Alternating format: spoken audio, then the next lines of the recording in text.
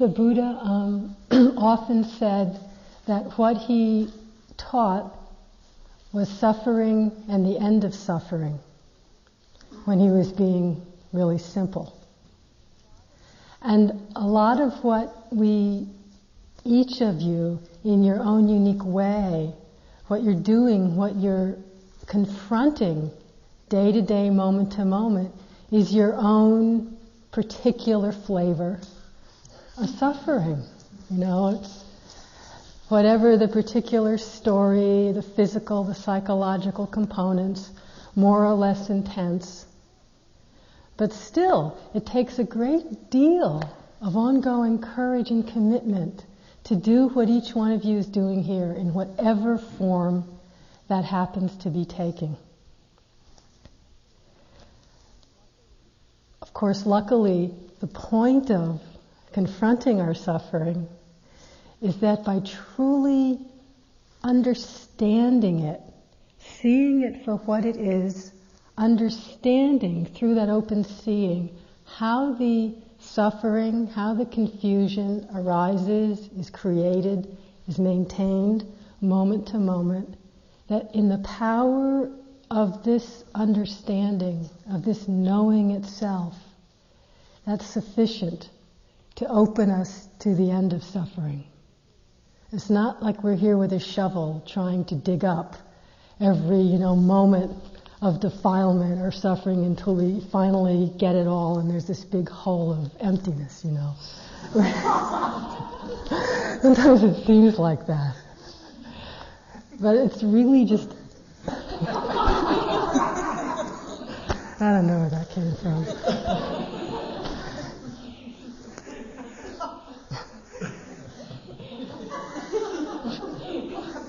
Now I got a lot to go here. It's going to be a long time. I'll get through it all. Anyway, whatever the particular variety of manifestation, and part of how we get caught up is by looking at our own uniqueness in it, underneath how it manifests in your own experience, there are some really basic core principles, one of which I want to talk about tonight. That one of the most core causes of our suffering, of our confusion, moment to moment, is the experience of attachment. Big surprise. So tonight I want to talk about it, not to look at it as a bad thing, or as another means to engender self-loathing, but as a way to actually get fascinated in the process of clinging, of attachment itself. Because through that willingness to explore it without hating it, can come about the deep understanding that lets us let go of it altogether and open again to our original nature of peace. It's really poignant in a way. The Buddha said also, it's said that he said, early on before he began teaching, that one of the things that moved him to compassion was seeing how everybody deeply wants to be happy. And we can see this if we look around, if we tune into ourselves. But in our confusion, in our not understanding what is so, the things that we do to try to make ourselves happy are the very things that keep us spinning in suffering and confusion. And the harder we try to be happy, the more we get lost in the suffering. It's very poignant. And this is really why exploring the field of clinging, of grasping, can be so important, because that is one of the key places where we get lost in this confusion. The Buddha said, the truth is profound and hard to discover. You can't attain it by thinking about it. So you might as well just stop thinking about it. but for the wise to experience. But this generation relies on attachment, relishes attachment, delights in attachment. So it's hard for them to see the truth. Well, we haven't changed much in 2,500 years. So I hope tonight that we can just together have a sort of experiential exploration of the nature of clinging, of attachment, as it arises in our experience. Just to begin to explore it without fear of it, how it affects us, how it distorts and hides the truth. So, craving, we've talked a lot about the mind inclining towards something pleasant, or there's something unpleasant, and again it inclines towards something pleasant to get away from that. Clinging or grasping is simply the next step of really grabbing hold of. It's given in the commentaries the simile that if craving is the mind groping in the dark to steal something, grasping or clinging attachment is actually grabbing it and stealing it. It's just a strengthening of mind moments into a real holding on to something. And it has this quality of blinding, of thirst. It's not that we're talking about you're hungry and you know you need to eat and you go to eat. A very kind of neutral, straightforward activity. We're not talking about that kind of desire. We're not talking about the aspiration for freedom or the aspiration to help all beings. That's coming from not a blinding, distorted place, but a real sense of motivation. But we are talking about that blinding, driven quality of grasping or attachment. And I'm sure you can all tell the difference in your experience when it arises. So, how does it arise? On the basic level of experience. Whatever of the 6 sense doors, it's one of the ways the Buddha talks about our whole life experience is simply the 6 sense experiences, 6 sense contacts arising one after the other, after the other, after the other. And that's all. And so there's seeing, hearing, thinking, emotion, tasting, smelling, just happening, coming, going, and suddenly one of them is like, just stopped. And it might just be a moment of craving, oh, that's pleasant. Without the mindfulness, without noticing it, as we know, it just kind of hardens into grasping. There's no kind of wisdom there. The grasping gets more solid. Each moment of it makes it easier for the next moment of grasping to arise. And it gives rise to all kinds of thoughts and actions and sense of self and the whole picture. Just walking outside back and forth, minding your own business, and suddenly the thought arises, oh, a walk around the lake would be nice. Just a thought coming and going. But there's that mind inclining towards it, and the next time it comes up, it really would be nice. Inclines a little more. The third time it comes up, it's like there's no more sense of spaciousness or peace. It's like, yes, I must walk around the lake right now, or I'll never be happy again. You know? And we go, or we don't. But that quality, that's how the grasping arises. That's a simple example. Obviously, sometimes it's so complicated that we can't even see where the point of contact was that triggered it. But no matter how complex, it is all beginning. Each moment of grasping or attachment begins at that point of contact, which is one of the things we can begin to recognize when we have the silence and the mindfulness that's being developed over a long retreat. It's something coming out of a complicated experience to the point of contact can be quite difficult in our daily life. Here it's a unique laboratory to explore that. This is the Buddha again. For some people, contact, the point where sense plus object meets, is enthralling. And so they are washed by the tides of being, drifting along an empty, pointless road. Nowhere is there any sign of broken chains. But others come to understand their sense activity. And because they understand it, the stillness fills them with delight. They see just what contact is, and so their craving ends. They realize the total calm. I love that. It doesn't say you get rid of anything. He says you simply see just what contact is, what it does.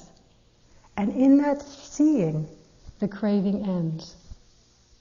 It fills one with delight, that sense of calm, the calm of the mind that's free from clinging, that's free from pushing away, that simply is resting in things the way they are. It's wonderful. It's exquisite. And we all experience moments of that over and over and over on this retreat. Notice them.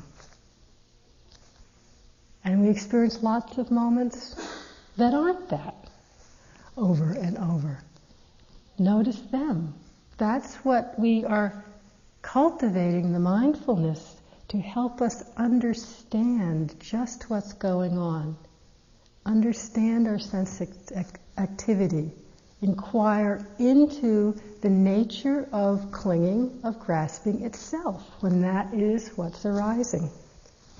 It's a key way to again recognize what is true. Krishnamurti said that unless the ways of desire are understood, illusion is inevitable. Inevitable, because with Nisargadatta goes on to say that the obstacles to the clear perception of our true being are desire for pleasure and fear of pain. So, this is a great laboratory. Not to hate clinging. Oh, I hate it. Here it is, and it's my obstacle to my clear perception of my true being now. That doesn't help. Really doesn't do it. But we can begin to inquire into it whenever it arises, to begin to understand how it functions to blind us to what is true. How it functions to cloud our knowing of that stillness. So play with it when you're sitting, when you're walking. Just as I was saying before, you sit, things come and go.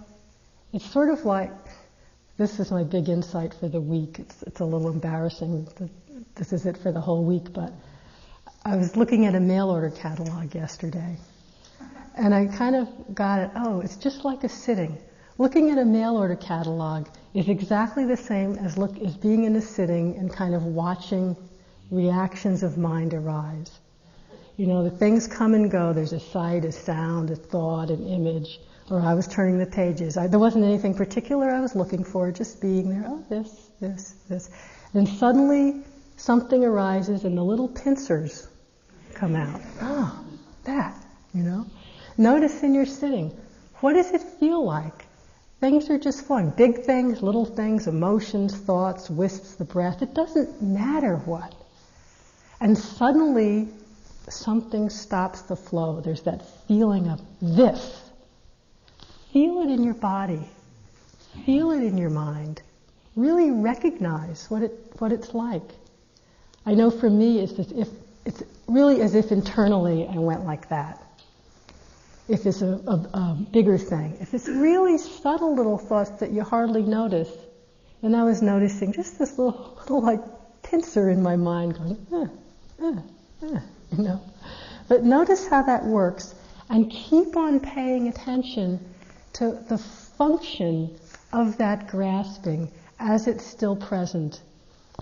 So, for example, you're standing in the food line, just present, standing, seeing what's for the meal, and that's fine, just seeing and hearing and thinking, and judgments come and judgments go, but there's no real...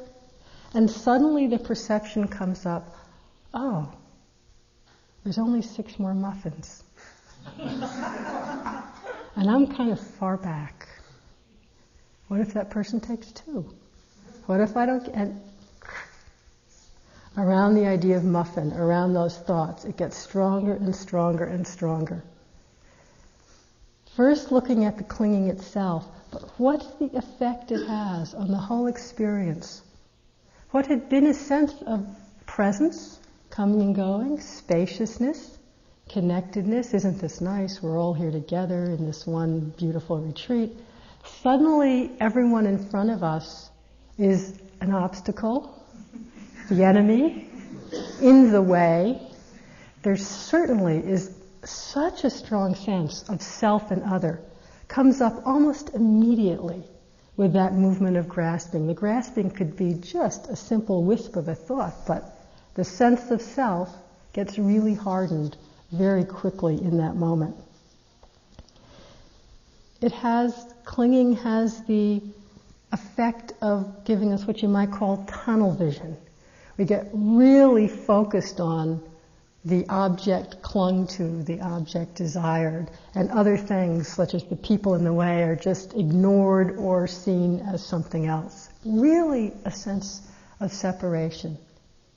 And clearly there's no sense of peace or stillness in that moment. It really distorts both our ability to be open and appreciative of whatever else might be happening in that moment. And it also can distort the thing, our perception of the thing that we want. There's a saying in India that if a pickpocket meets a saint, the pickpocket only sees the saint's pockets. So clinging is this tunnel vision, and it blinds us. It's really how it works to blind us to the possibility in that moment of recognizing our innate completeness. What do you mean innate completeness? I won't be complete unless I get that muffin. Then everything will be okay. I mean, why don't we get it? I don't know why we don't get it, but over and over, the muffin, a new car, a better relationship, it doesn't matter what it is. It's that same movement. It's not the lack of muffin or a car that is hiding the radiance of the sun of our innate purity,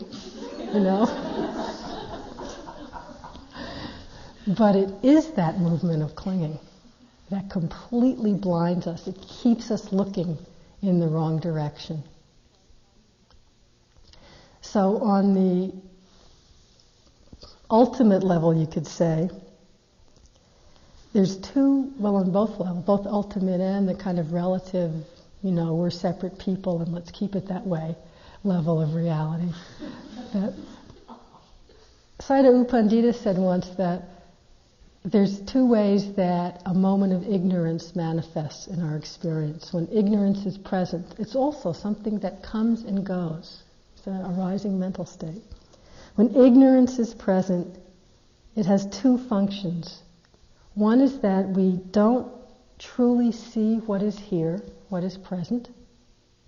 So we don't recognize the stillness. And the second manifestation of ignorance is that we misconstruct what we do see. We misperceive what we do see and see what's not here. Such as, this incredible muffin that's going to make everything okay. That also works on the relative level. And when we don't see what's going on, as you may have noticed, we can go to amazing lengths, all kinds of thoughts and activities and energy expended in order to gratify some particular craving, because we're not really seeing what goes on. We're seeing things as they're not.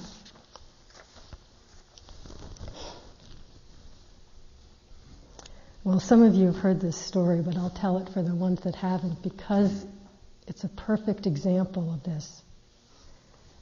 And it's something that we all do so much of the time by not seeing how the grasping in the mind distorts our perceptions of reality. So I was teaching in Yucca Valley some years ago, and it was a beautiful, warm, sunny afternoon in between sittings, and I was sitting talking with my friend, one of the other teachers, and a friend who'd come to visit. Just, peaceful, things are lovely, very spacious, we're talking, present, and suddenly this other person who was visiting started talking about how they had just been to a new place down the road and had this great milkshake. And that was the particular experience that my mind just grabbed on, totally unmindfully. I looked at my friend, not the one who said this, and it was kind of like this immediate, yeah, let's go get one. And then, from then on, no appreciation anymore of that situation in the moment, no more appreciation of being with this other person who'd come to visit. It was like, we've got half an hour till the next sitting, let's end this conversation right now and get going. And that's basically what we did. Jumped in the car, drove down the road to this place, which had, I'm not exaggerating, closed 10 minutes previously. So that should have been enough, but it wasn't, because when you don't really see the strength of grasping, it just strengthens into the next, You do really stupid things. So we said, well, where could we get a milkshake? I mean, we know this strip of road, we go there every year, and we only had now 15 minutes to get back to the next sitting, which one of us had to leave. So we go flying, I was driving, flying down the road, looking for somewhere to get a milkshake, just kind of madly reading the signs on the side. And he says, oh, over there, yogurt cafe. And I looked over, it said urgent care, hospital.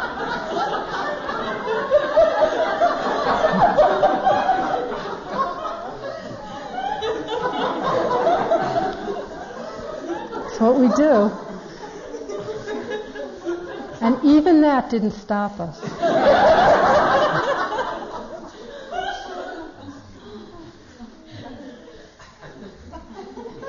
The thing is, we're doing that all the time.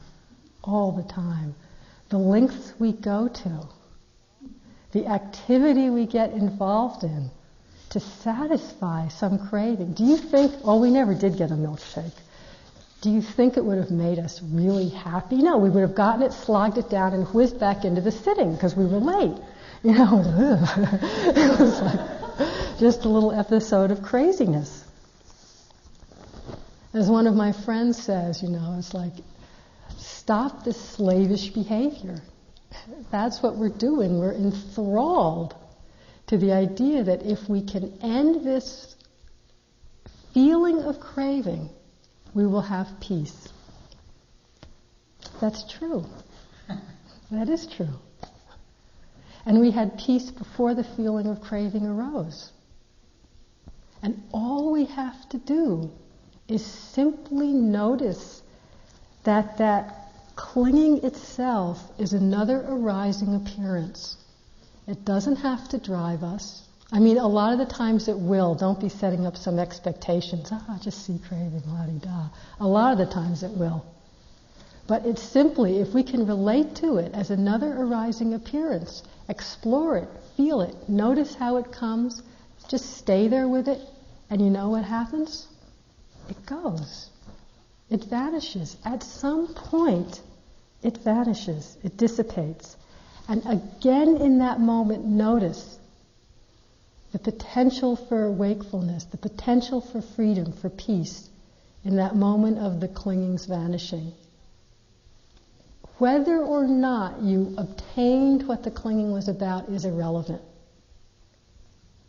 And that's what's so hard for us to believe. That's where we get so seduced. As one of my friends said, when I had told him this milkshake story, he said, well, I get it, but the thing is, when do we get to drink the milkshake?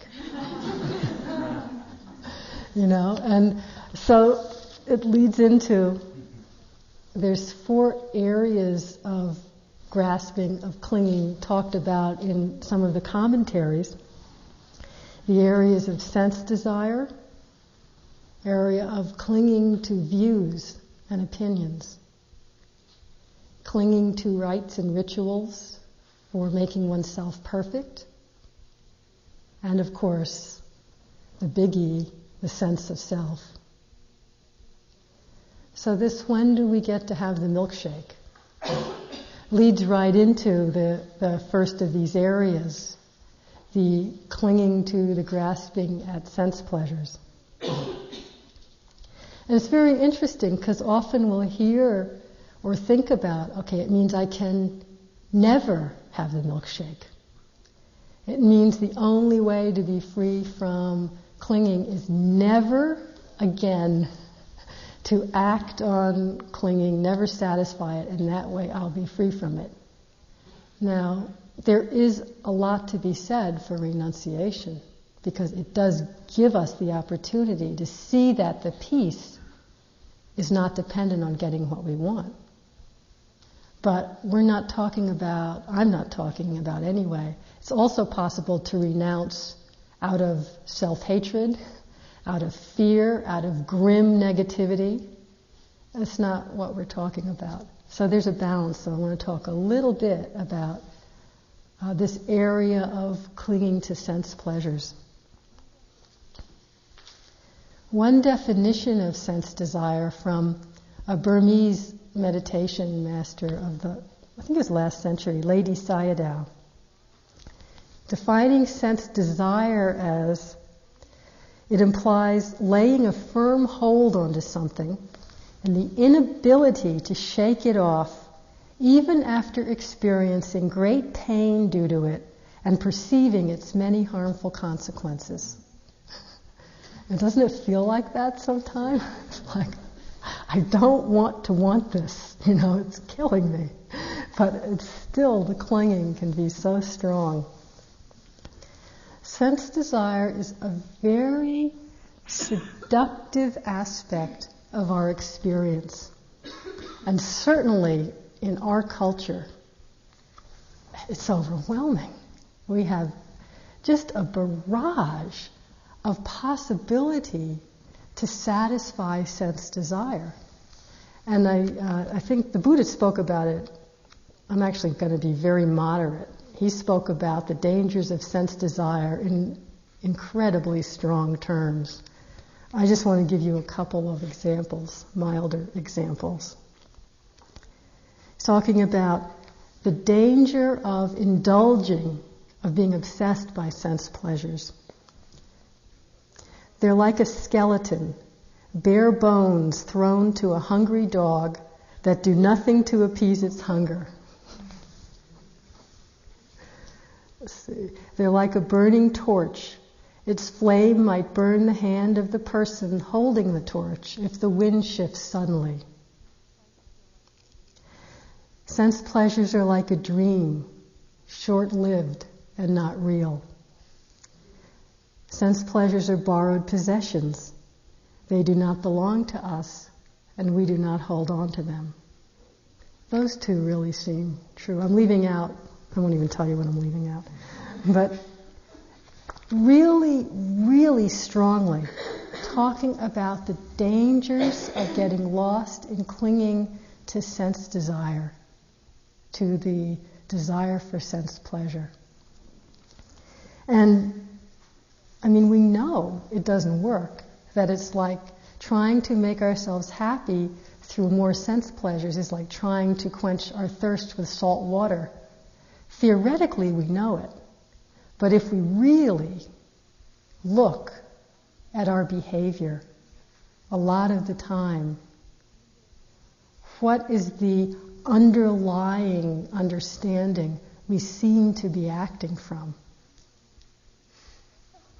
I'll speak for myself. The underlying behavior I often seem to be acting from is that somehow some sense experience over there is going to fulfill my sense of need for inner completion. And I don't quite notice that's what's going on. We don't get it. That's the danger. And in our society, even here, with so much stripped away, and it's really a true renunciation, spending 3 months like this. Even here, there's an endless potential to gratify sense desire, whether it's the meals or just thinking about the meals, fantasizing, writing a letter, going to look for mail, looking at the bulletin board, taking a walk, which can be skillful, but it can also just be wanting some pleasure.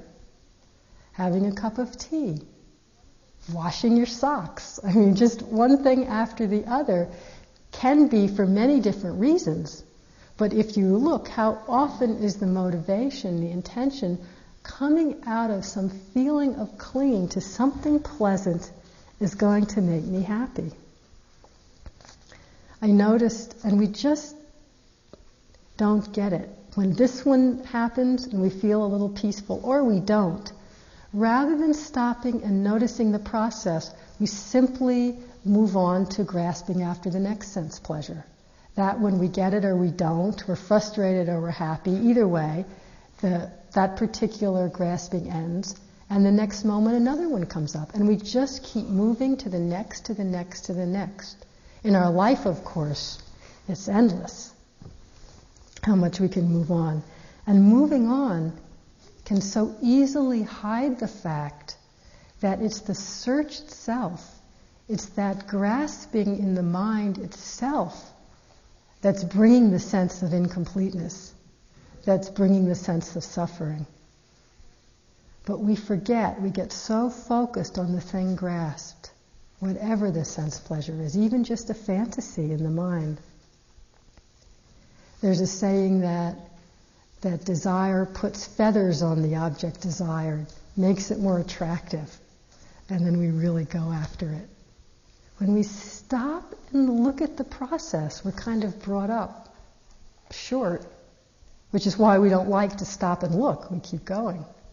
I noticed last year when I was sitting during this course, just at one point it just really dawned on me, it was around lunch, how, not that I was craving lunch all morning, but so often thoughts would come up, oh, lunch will be in a couple hours. That'll be nice. You're just not intense craving, but it's subtle. It doesn't always have to be intense. But over and over, that leaning into, it turned into a grasping. Oh, lunch. Lunch will be the high point. Lunch will be pleasant. This will be the sense hit for the day. I mean, the mind didn't say it that clearly. And one day I really noticed, lunch came. What actually happens at lunch? Notice how many moments are actually this pleasant sense experience, and how much are judgments and waiting and, just chewing and the tedium of lifting and placing and lifting and placing and, oh, that's a nice flavor, wanting more. Just really notice it. And then all of a sudden, 15 minutes, 20 minutes, it's over. It wasn't, But does the mind really look at that? It goes, oh, well, 4.5 more hours, there'll be tea. And even after a month of peanut butter and crackers every day, my mind, oh, peanut butter, 4.5 hours. That'll be nice.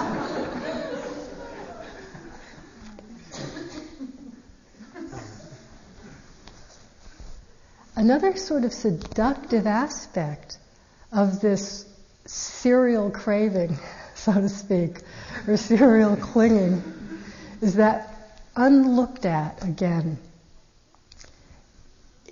It's as if in the experience of the clinging itself, of clinging to sense pleasure, of going for the next one, there can be almost as if the clinging itself is its own sort of intensity and even a kind of pleasure or delight.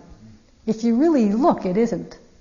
But unlooked at, it's almost as if we can get addicted to the clinging itself.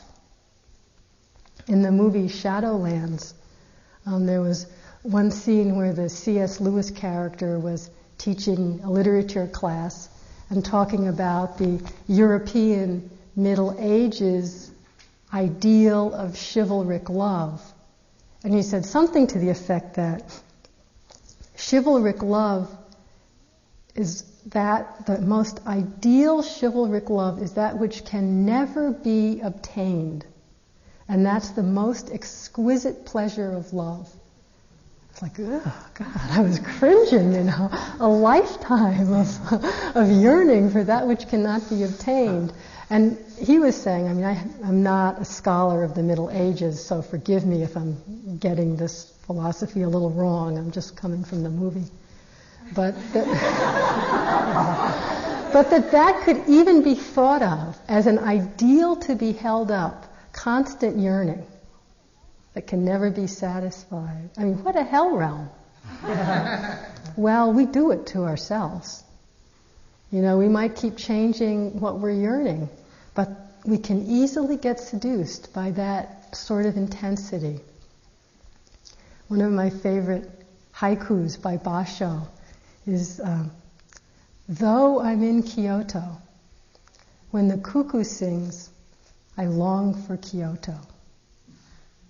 Just longing, for the sake of longing, almost as if it makes us feel alive.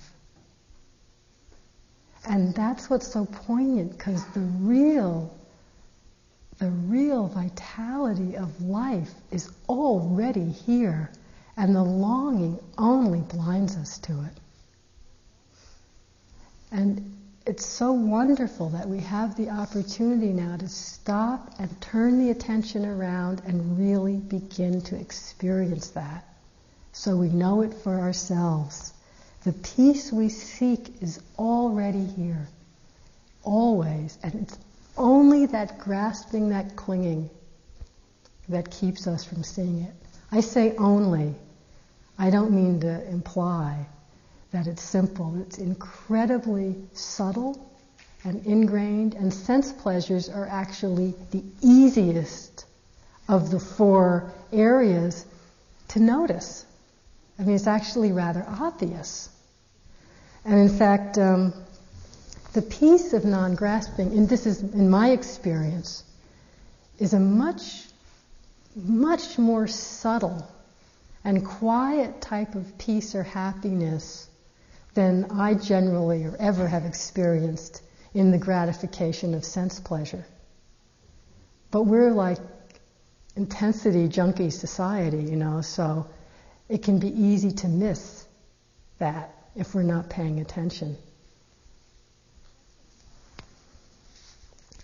Not so easy here because your minds are getting more and more attuned to stillness. You can recognize it more. So the kind of gross overabundance of sense desire isn't available to you here.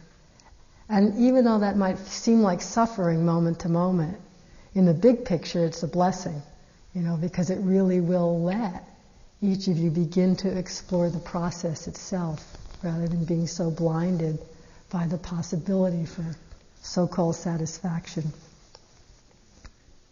And it's not that we can never have the milkshake, but know what we're doing when we're doing it.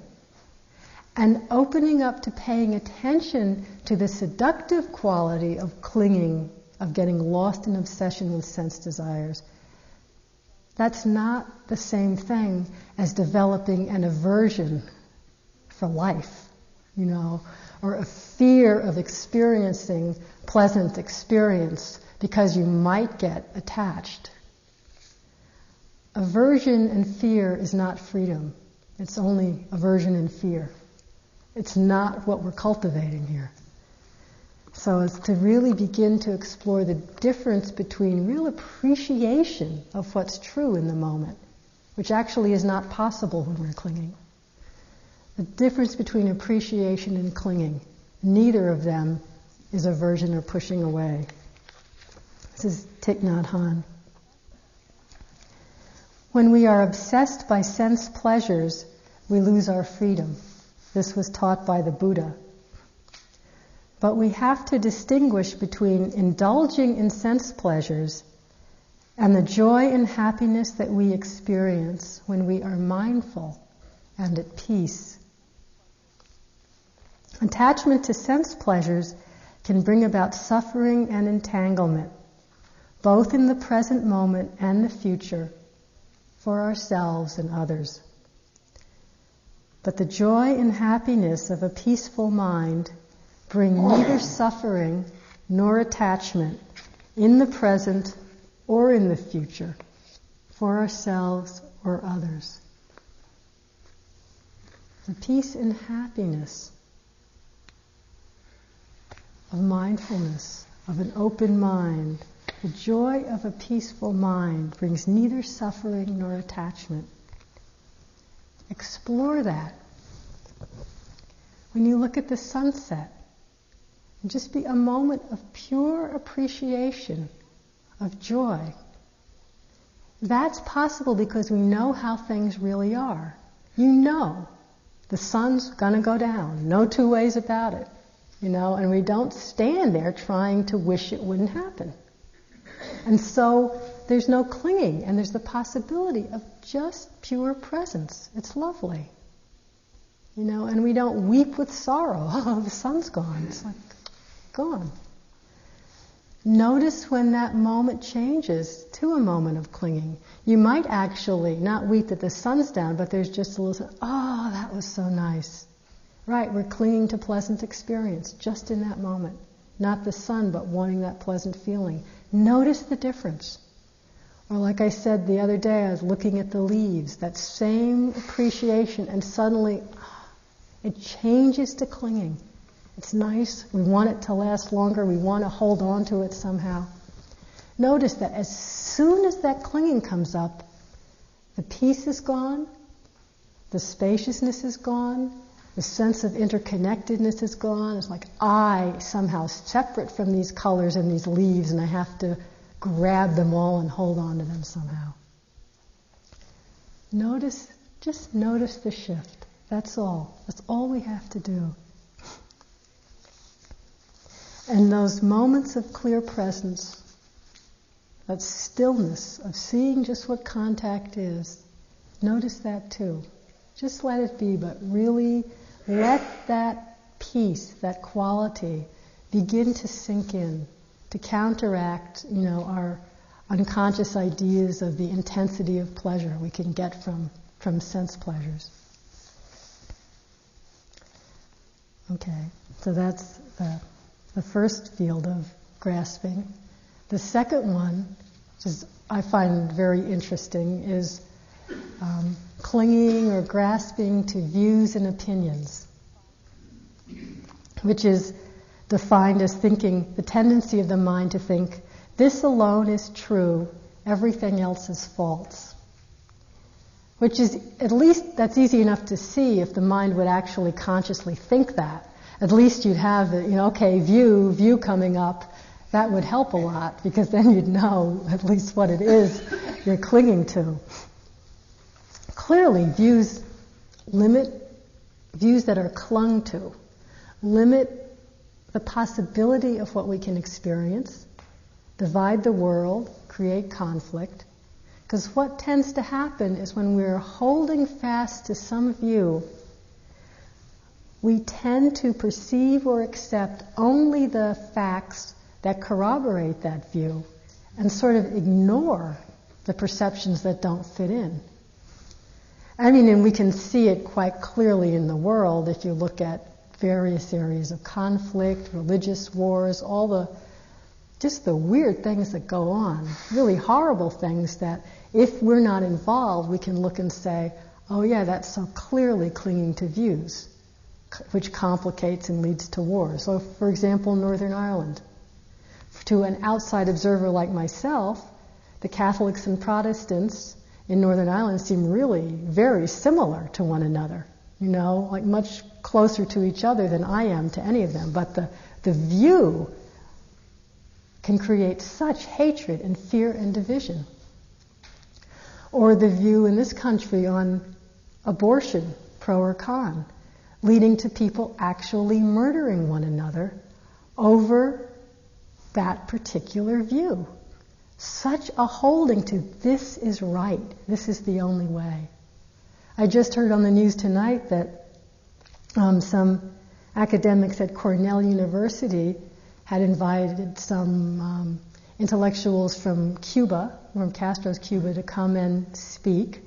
And so the people at Cornell who had invited these intellectuals received death threats from anti-Castro Cubans in Miami. Death threats, because they invited someone to come and speak at the college who held a different view. This is the power of holding to views and opinions. And it's, as I said, easy to see from the outside, but what about when you really believe it, that it's true? Whatever it might happen to be, whether it's politics, whether it's medical, whether it's gay rights, whether it's abortion, whether it's your view in a family argument, your view of who you are. When I feel I'm really right, I know I'm right. How open am I to really hear the possibility that maybe the other person's right? And what about when you both really know you're right, but somehow you have opposite ideas of what's right? Have you ever had an argument like that in a relationship? I know what happened, no you don't, this is what happened, and you both are positive that you're right? It doesn't make for a lot of, free play of, okay, let's hear your opinion. This is how it is. That's what views do. And when our deeply clung to view is threatened, it brings up such anger, if not fear. It's as if our whole life is threatened. And on some level, our whole understanding of life is threatened in that moment. In Vietnam, during the Vietnamese War, when Thich Nhat Hanh and Sister Phuong were simply trying to help people who were hurt by the war without taking sides or adhering to either side view, that is so threatening to both sides that hold a view. It's like it's more undermining almost than the obvious enemy, And they would kill the people in the School for Social Work who were only trying to rebuild villages or educate children because of that deep unsettledness of having your views not accepted, of having them challenged. So we can at least work with this when we recognize it's a view. What about when we don't? A friend told me a story, this is kind of a light story, so I like it, of a Tibetan Lama who was giving a long talk to Westerners and talking about the Pure Land, another higher realm, higher plane of existence, where a future Buddha is residing and giving talks, and teaching the Dharma to other celestial beings. And he was going on and on, describing this realm the same as you would describe this room here, in that amount of detail, that amount of precision. And the Westerners were clearly getting more and more, yeah, sure, right, buddy, more restive. And at one point he just looked at them and said, "You might not believe me, but I've been there."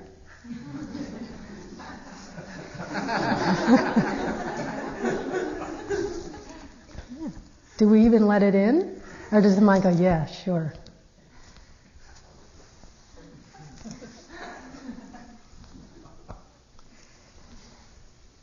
On the level of our own day-to-day experience, never mind opinions about politics or anything else, this is what we're doing, moment to moment, day to day, constructing views out of our own particular experience, clinging to them, and then judging everything else or comparing by that view. And just not letting in perceptions that don't fit. And that's where we get really blinded. An example, one summer, quite some years ago, I spent the summer in England with someone I was in a relationship with, and it was a new relationship, and we were staying in this really exquisitely beautiful place in England on a little cottage boathouse right on the river in Devon at this beautiful estate. I had been there many times before that estate, and I had many friends there. And it was like the most idyllic setting you could imagine. So unknown to myself, I had formed the view, well, of course, I must be happy. You couldn't possibly not be happy in a situation like this. I mean, of course, the relationship was terrible, but because I had decided I couldn't not be happy, I didn't even let that in. And I mean, the whole summer was like that. I left. We broke up the day after I left. Clearly, it wasn't like this idyllic summer. I still never let that in the whole time I was there.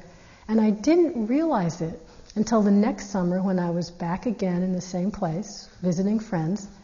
And I was walking through a field. I remember this so clearly. Without any, at this point, I didn't have any particular view to protect. I was just walking through the field, quite open and present. And you know how sometimes your body will have like a bodily memory of a time. I wasn't thinking about the year before.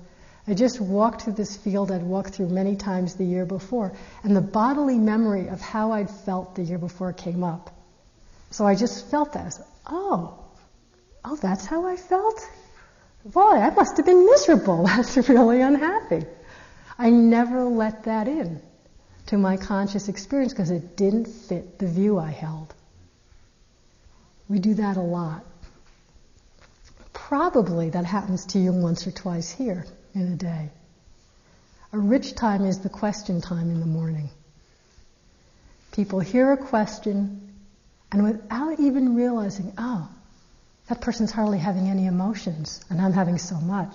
It must be the way not to have emotions, so that's what right practice is and mine isn't. And immediately we start comparing and judging. Or just the reverse. The person with no emotions hears another person say, I'm having all these, and they think, oh my God, I'm suppressing. I'm supposed to be having these huge emotional releases, and I'm not. This is how the practice is supposed to be. People who are a lot with the breath and hear someone else talking about many different experiences thinking, my practice is so boring. It's not really moving. It's not really free-flowing mindfulness. And the reverse. And then we take experiences just in our own internal experience. Now I see what mindfulness is. I watch my mind do this all the time. I thought it was that, but I see that was a view that was wrong. This is how it is.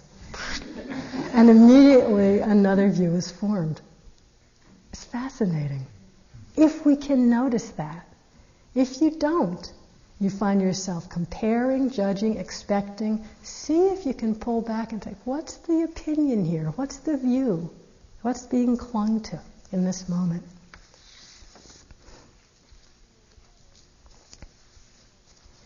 In a way, I'm going to the fourth field now, the biggest,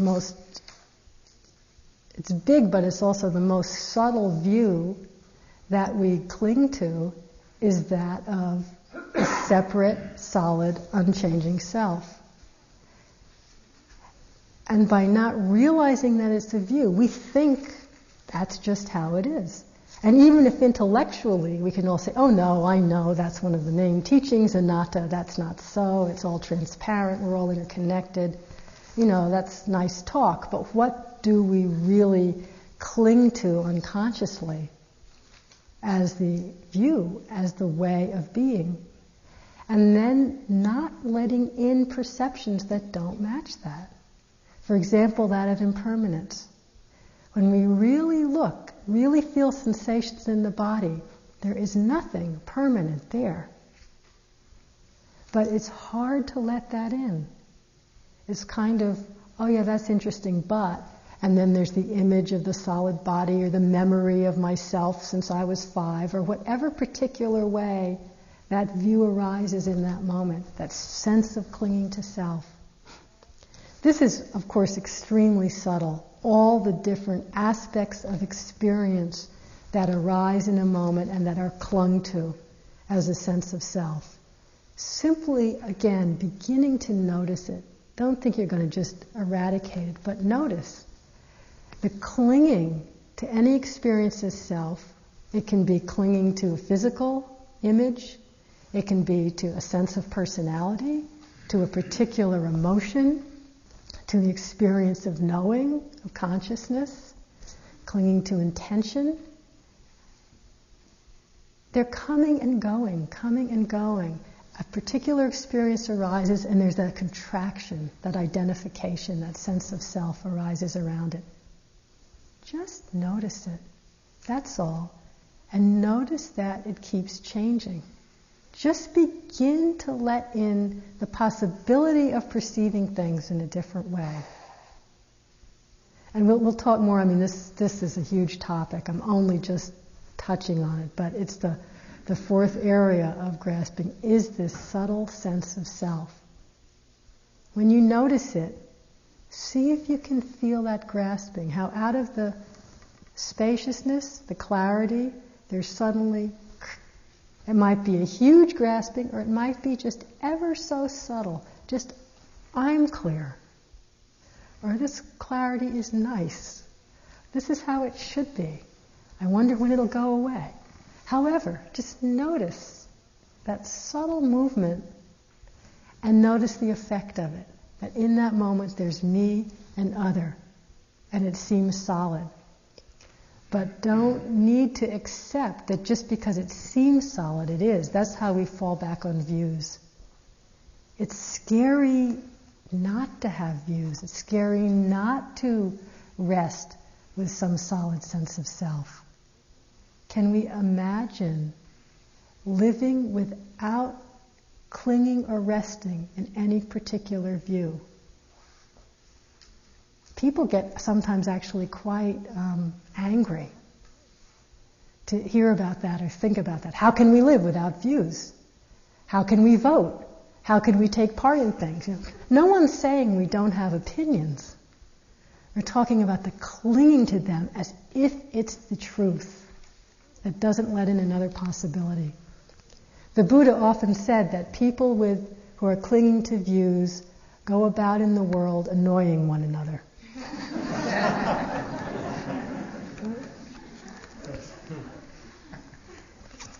Thich Nhat Hanh again. Because we human beings are afraid of nothingness, we cling to the belief in a permanent, indestructible self. The Buddha said, or asked really, is there any view of self in which you can take refuge that will not cause anxiety, exhaustion, sorrow, suffering, and despair? Of course, they all answered, no, Reverend Teacher. But look for yourself. Can you find any view of self that you can take refuge in that does not lead to anxiety, sorrow, suffering, despair, exhaustion? Just keep looking. Somehow there's this fear comes up about letting go of that clinging. But it's just the same as the clinging we spoke of earlier. It's the clinging itself that's creating the suffering, that's keeping us bound, that's keeping us from simply stepping back and seeing, is perfectly complete, here and now, just as it is. There is nothing that needs to be done.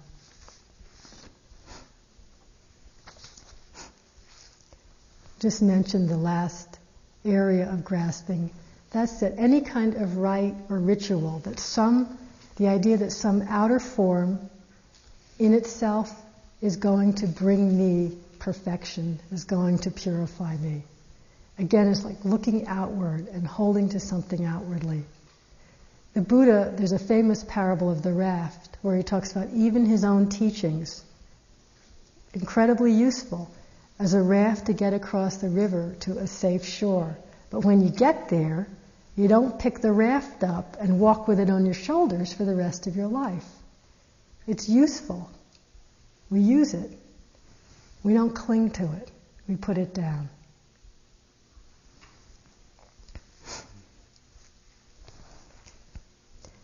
So, just using this time here, one of the ways to explore how the movement of grasping, of clinging, whether incredibly gross and we're acting out all over the place, or really, really subtle, just that movement out of stillness and knowing. How that obscures the peace of mind, how that obscures the recognition of our own innate completeness and has us looking outside for perfection and for happiness. I said in one other talk, I said how Nyoshul Kempo has said that this recognition of our true nature is the great crossroads at which we find ourselves every moment of our lives. Every moment is another chance to recognize, in a moment of just pure being, without grasping, without delusion, without aversion, recognize that innate stillness, the peace. Just know when that's how it is. And recognize how the clinging, how the wanting, how we start looking elsewhere for what was always here, and how far and fast that can take us, seemingly. And how the next moment, if you just stand there and be with the craving and be with the clinging, and say, okay, I'll explode from clinging and just see what happens. The next moment it could be gone. And again, there's the potential for peace right here. It's a great exploration. It's really fascinating. Let's close with Nisargadatta.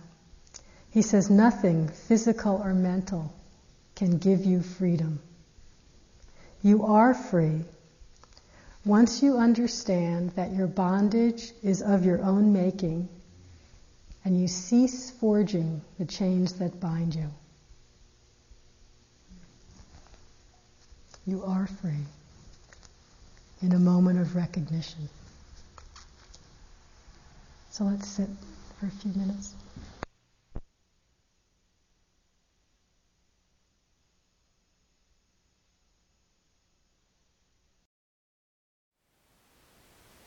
Thank you for listening. To learn how you can support the teachers and Dharma Seed, please visit dharmaseed.org/donate.